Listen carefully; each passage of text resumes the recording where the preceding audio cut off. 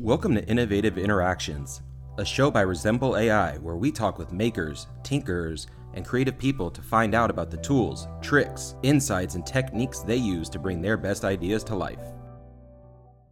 Chris is a Silicon Valley entrepreneur and technologist, now the co-founder and CEO of Babel Labs, recently acquired by Cisco. Babel Labs is a deep learning technology company focused on speech. Most recently, he has led Cognite Ventures, a specialized analysis and investment company for deep learning startups. Prior to Cognite, he served as CTO for Cadence's IP group. Chris joined Cadence after its acquisition of Tensilica, the company he founded in 1997 to develop extensible processors. He led Tensilica as CEO and later CTO to develop one of the most prolific embedded processor architectures. Let's welcome Chris Rowan to the show. All right, Chris, thank you. Thank you for taking some time to do this.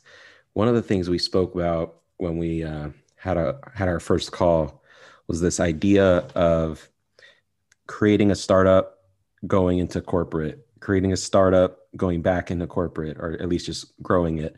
So if you take us back to graduating from Harvard in '78, and then through your Stanford years, creating your first company, MIPS, very shortly after college, what was kind of the idea behind your microprocessor design?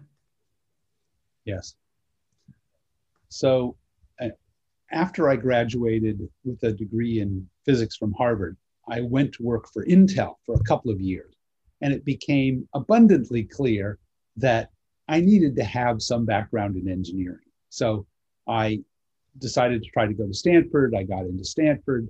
I was there doing my master's, and I quickly got entranced with doing a PhD. And in particular, I fell in with John Hennessy and a small group of people that were working on this idea of a novel, streamlined microprocessor architecture, a category that became known as RISC, reduced instruction set computing architectures. And in particular, we were weaving together innovations in rapid, lean silicon design and compiler technology to be able to build an architecture which was a much better fit for modern programming languages via optimizing compilers. And that shifted the whole philosophy of what a microprocessor instruction set and memory organization should be. And so over the course of 3 years, roughly, we developed this idea and then started to look to how would it become widely prolific? And we started to consider doing a startup. And so along with some more senior people, John Hennessy himself, Skip Stritter, John Masuris, a small group of us started MIPS Computer Systems in the fall of 1984 to go do this. And it was abundantly clear to me at that time, this would be the most interesting thing to do when I finished my PhD a few months later. And so I plunged into that, got deeply involved in designing the instruction set, helping to design the first implementation of that, the R2000. And it really became simultaneously a great intellectual endeavor and a way to start learning the realities of what does it mean to start a company and to innovate in a commercial sense, in a practical sense, so that we built this new microprocessor design. We tried lots of different business models to do this. Initially, offering a chipset as the product and then boards, and then we flipped to put a focus on licensing of the design. So we went through all of the different kinds of business models, but around a technology whose time had come, that this idea of reduced instruction set, this idea of having highly integrated microprocessor level performance that could fit the most demanding technical and commercial applications was really gaining in strength. And so there was tremendous interest. And so from licensing and partnerships to building systems and selling systems. Sort of lots of things were possible.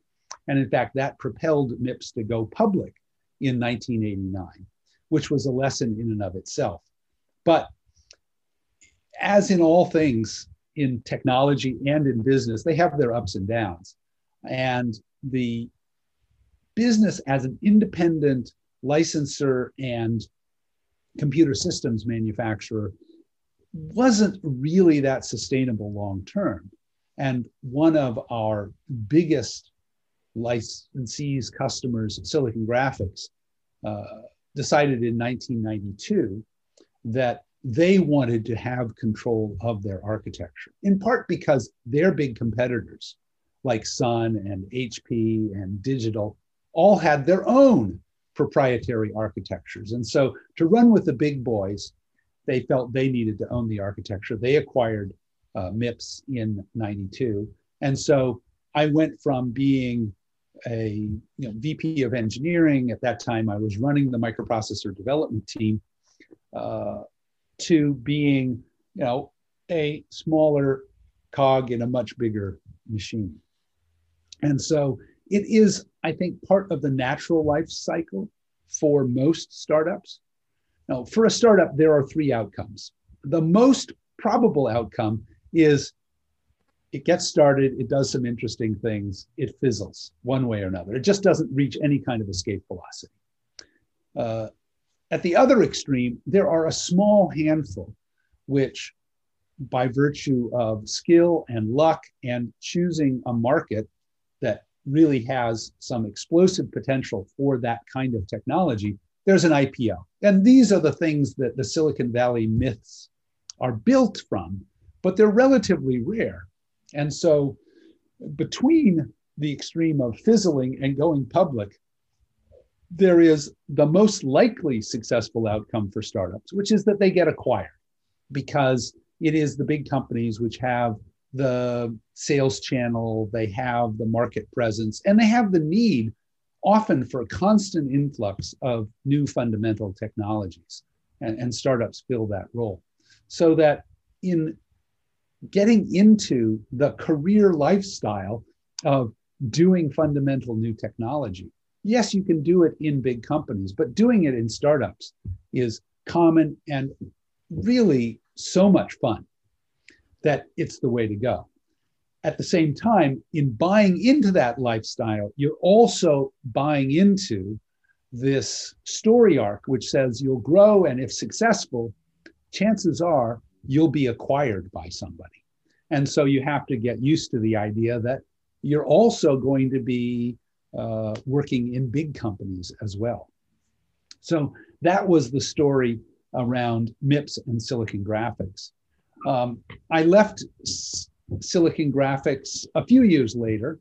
I had actually gone to Europe for a change of scene to be kind of a European CTO for Silicon Graphics. But when I came back to Silicon Valley, I decided to go to a new company. I realized, though, that I was at that point too unplugged from what was going on in the Valley after 3 years in Switzerland. And so I went to work for a big company. It was really, since graduating from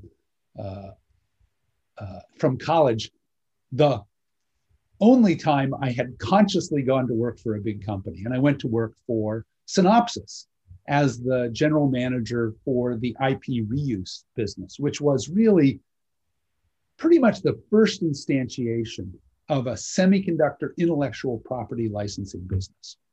And it was very early in the life of that business model, but it was a great lesson. But while I was there, I realized, not too surprisingly, that the most interesting part of semiconductor design licensing would be microprocessors, an area that I knew pretty well, but which was just one of many different things that a broad design platform like Synopsys could pursue.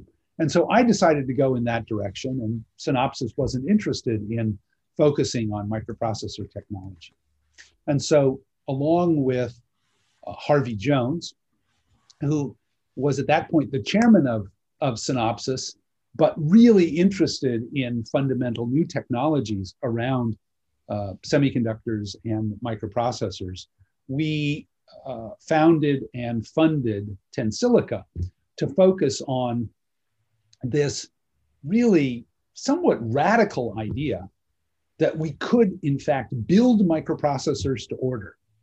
That is, we could make it possible for each chip design team to say, well, this is the set of applications that I really want to do. So I want a microprocessor whose instruction set, whose memory organization is exactly suited to that class of applications, and to build something that was much faster, much cheaper, much lower power than just programming a standard microprocessor, and much more flexible because it's fully programmable than somebody who's building a logic circuit just for that application. So we found there was this new ground between hardwired design and programming general purpose microprocessors. And we evangelized and proliferated this idea. It took a while to get this really into the mainstream, but we ultimately did get it into the mainstream, so that domain-specific architecture is now a very common phrase 23 years later. And we built a substantial business, but also a business that itself was really attractive to be acquired by a larger intellectual property player. And eventually Cadence in 2013 decided that they wanted Tensilica as the cornerstone for their own semiconductor intellectual property business. And so again, after 16 short years, I found myself inside of a big company with lots of resources and a much more comprehensive and complicated mission in the marketplace, of which our piece was just one building block in a larger strategy. And so I really believed in what Cadence was doing. I stuck around for another 4 years, helping really as the CTO for that semiconductor IP business, this larger, hundreds of millions of dollars business. But in 2017, I had gotten enough exposure to and involvement in deep learning to recognize that this was one of those fundamental shifts, like the emergence of the PC, like the emergence of the internet, like the emergence of the cloud, that would really change the game for an awful lot of information technology. And there was already a growing tsunami of startups in the area. And I said, I really want to focus on these startups. And I created an investment vehicle, sort of a shingle to hang outside, called Cognite Ventures, which is the label under which I started working on both investing in the most interesting startups I could find, as well as both formally and informally advising and analyzing a lot of deep learning startups. Of course, it was a time, and it still is to an extent, where any startup with half a brain would label whatever they were doing as AI, because AI was the sexy thing. And so if you could find any rationale for putting an AI label on what you were doing, everyone knew that helped your cachet and your valuation. But it also meant that by, I think, 2018, there were something like 15,000 companies in the Crunchbase database that were claimed to be AI startups. And of course, when you scratch below the surface and say, well, what does that actually mean? It turned out on average, it meant almost nothing. But there were hundreds of legitimately focused deep learning startups that really had mastered some of these key concepts in convolutional neural networks, and we're putting them to work in a vast variety of ways, in the cloud, in enterprise, in edge computing, for video, for audio, for language, for credit card transactions, for marketing purposes. There were so many different applications. So it's been a period of immense ferment. And I loved, watching and helping and nudging and commenting and blogging. And I published a list of 350 or 400 of what I thought were the most interesting startups worldwide, including spending time in China and really kind of understanding the Chinese deep learning startup scheme, and figuring out what was going on in Israel and other places of sustained innovation. Quite interesting.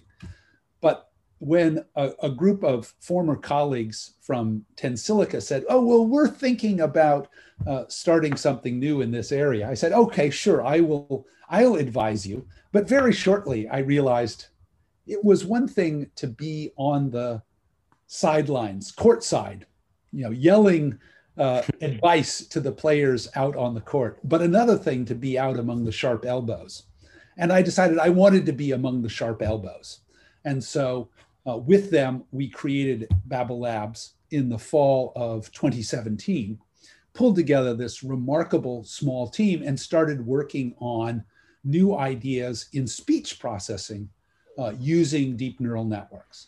And we built something again that was interesting technically and reached the point of first product maturity in removing noise from speech streams, live speech streams, just at the moment when everybody went into lockdown and everybody suddenly was spending 10 hours a day in Zoom and WebEx and Google Meet, and really was having this enormous problem with how do you be a professional in what is now a very unprofessional environment with barking dogs and yelling kids and the vacuum cleaner going in the background. And we had this remarkable technology that just makes all those background sounds disappear. And so you could have, at least from an audio standpoint, a perfectly professional environment wherever you are. And that became something of pretty intense demand. And ultimately, Cisco was the one who captured our hearts and minds and pocketbooks.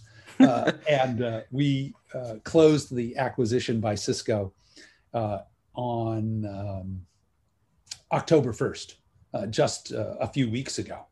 So that's the kind of complete long-winded story arc for me and startups and acquisitions by big companies. So let's take a couple ideas here. So 2 times out of the 3 were involved with hardware, right? Yeah. The first 2. So since they were somewhat in the same space, into Tensilica, did you take some of your original ideas or things that you wanted to pursue but ultimately got acquired and stopped? Or were there things that kind of came up because of the time and new possibilities? Well, certainly working at MIPS and working on lean, efficient microprocessor design was a great foundation for thinking about what is a lean, efficient architecture in a domain-specific sense. And there's a very rich, deep field of understanding what can compilers do in mapping down from high-level languages and what works from a transistor and silicon and interconnect standpoint to achieve better architectures.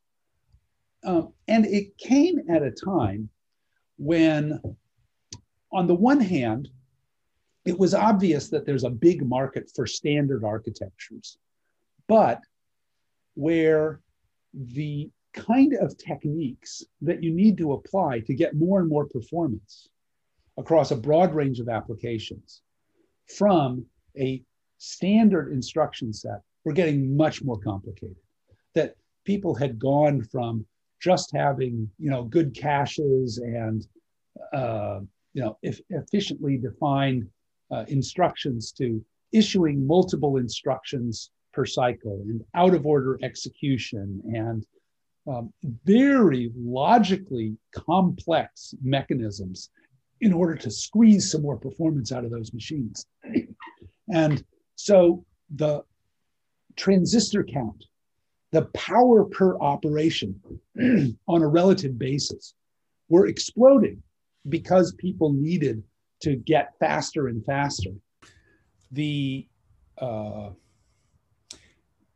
were working at a time where the available technology allowed us to build much more complex machines. And the push for ever more performance from these standard instruction sets, whether it was the MIPS instruction set or the ARM instruction set or the x86 instruction set, meant that we built much more complex out of order instruction issue, non-blocking caches, all kinds of sophisticated, multi-processor cache coherency, but they came at a cost in design time, in chip size, in power dissipation. And so there were some lessons to be learned from that. But in building Tensilica, we were also going, in some sense, the exact opposite direction. We were swimming upstream against the tide of, standard architecture is the only way. And I think what we discovered is that standard architectures make sense in some contexts. That is, if you just want a platform which millions of different programmers are all going to target, it's almost essential that you have that uniformity. But if you have a processor whose role is more deeply embedded and is only going to be programmed by a finite community, then building an architecture which is well suited to the applications of that community or even to that specific chip design becomes not only possible, but becomes the pathway to a dramatically more efficient implementation. And so it allows you now to do things in a programmable fashion that you would have had to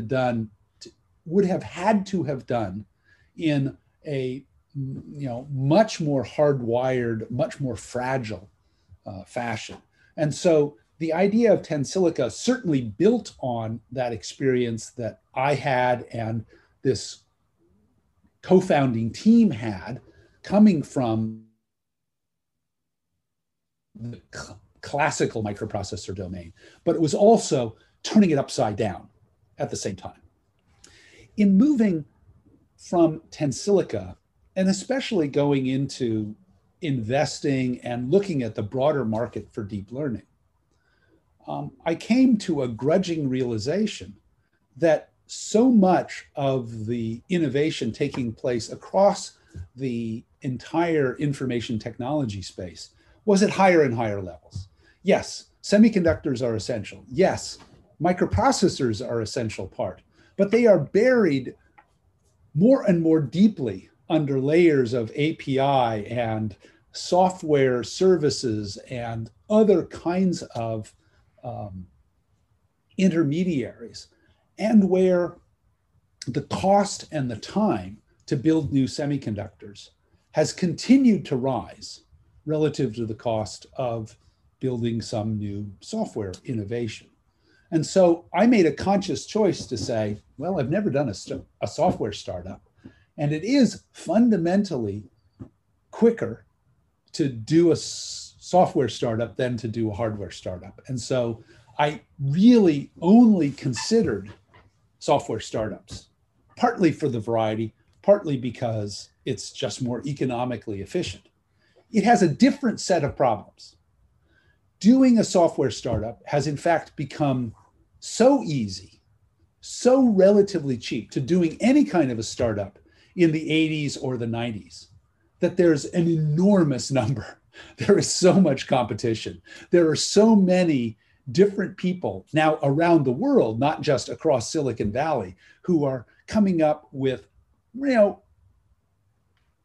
roughly analogous ideas in all of these different markets. That the problem is not, can it be done, but can it be done better and faster and more focused on the emerging trends than the other people who might be contemplating something in the same general area. So I think it is just a fact of life about the structure of these information technologies that there is this layering up such that a lot of the really interesting ideas are happening at the top of the stack, where the world is being changed by the changes in the total infrastructure of what lies below, such that you can now build a startup which is a new kind of application built on cloud microservices, whereas 10 years ago none of those things existed in the current form, and so you couldn't even contemplate doing that kind of innovation. And where further, existing companies tend to stick at their own place in the stack. It's very hard for a big company to say, oh, well, we're no longer going to do hardware. We're just going to do software. Or we're no longer going to do stuff at the edge. We're going to do everything in the cloud. Companies do make that transition, but it's actually pretty hard for big companies to make such a fundamental retooling. And that leaves a lot of that innovation potential open to these smaller startups, and which is why you see startups playing such a big role at the leading edge, because they're able to exploit the transition to these higher and higher levels in the stack more quickly, and in some cases more completely than established companies. That's a really awesome point to really think about there. And so you mentioned something just a bit ago that I wanted to ask you about. You said so many companies or startups are using the word or term, they are an AI company. So where you stand today, and as an investor, as somebody who just was acquired in deep learning, where is the boundary of when you are not an AI company and when you are an AI company? Yeah, now, that's a good question. I mean, AI is a big umbrella term. Mm-hmm. And AI includes theorem proving, and it includes rule-based expert systems and lots of other things that are legitimately AI, but not actually the focus of what most people really find at the heart of the current AI revolution.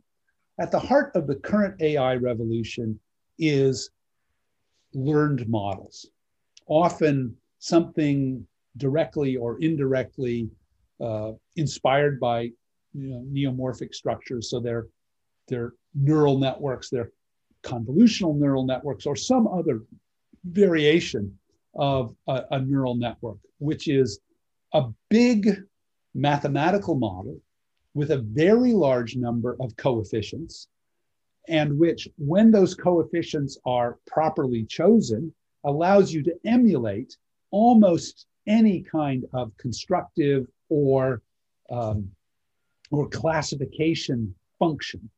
And most importantly, where those coefficients in the model are derived from a training process which exposes that network to a vast amount of data. Example. So it is, in fact, a domain in which the conventional notion of programming, somebody writes an algorithm in C or Java or Python with something where we're effectively programming by just providing a vast corpus of examples, positive and negative examples.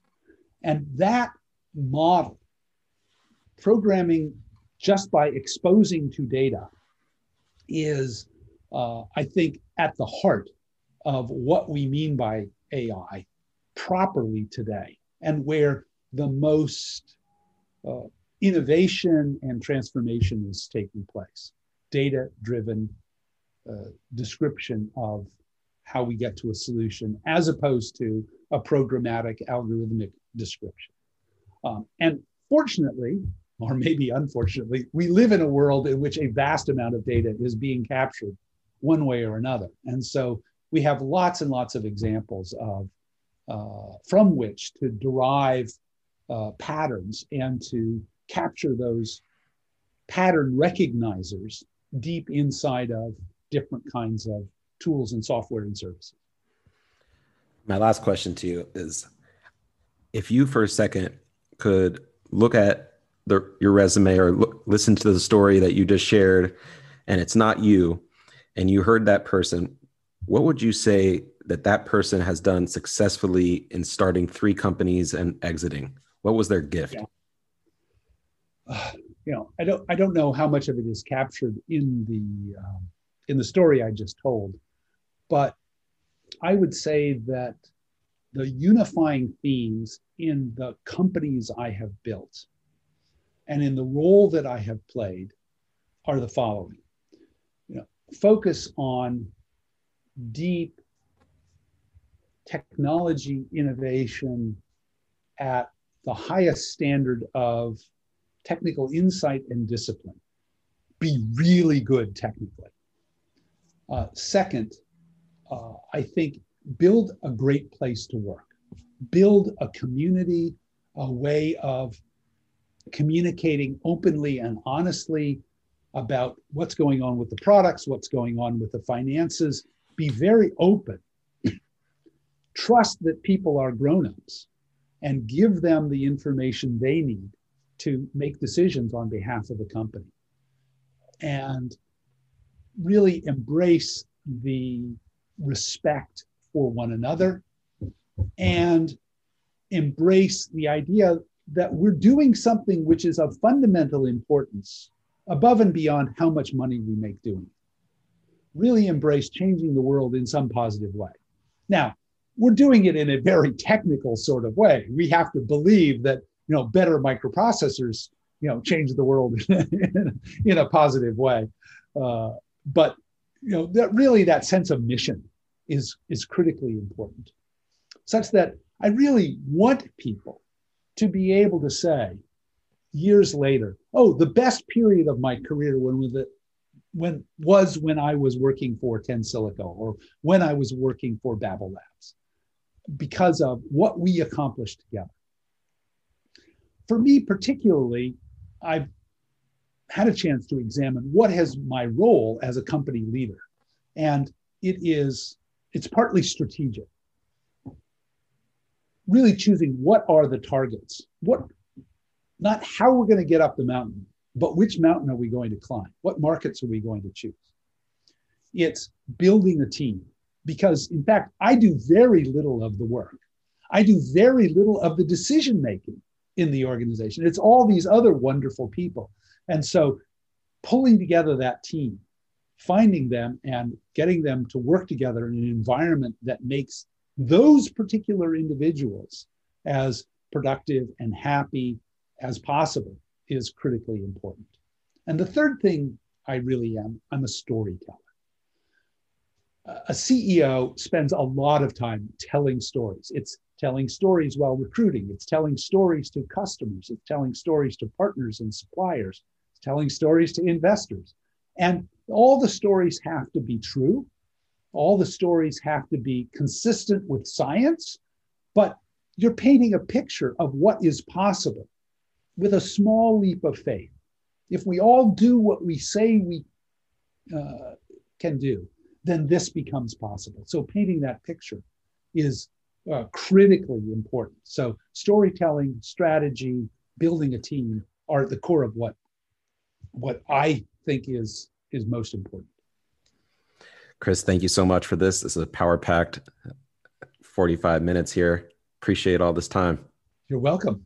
Thank you for listening to this episode of the Innovative Interactions Podcast. For more tips from creatives and innovators, or if you'd like to reach out to us, visit resemble.ai. And if you have a guest you'd like to hear from, reach out to us at podcast@resemble.ai. We'd like to thank Tony and Paul for the music on the show. Catch you next time.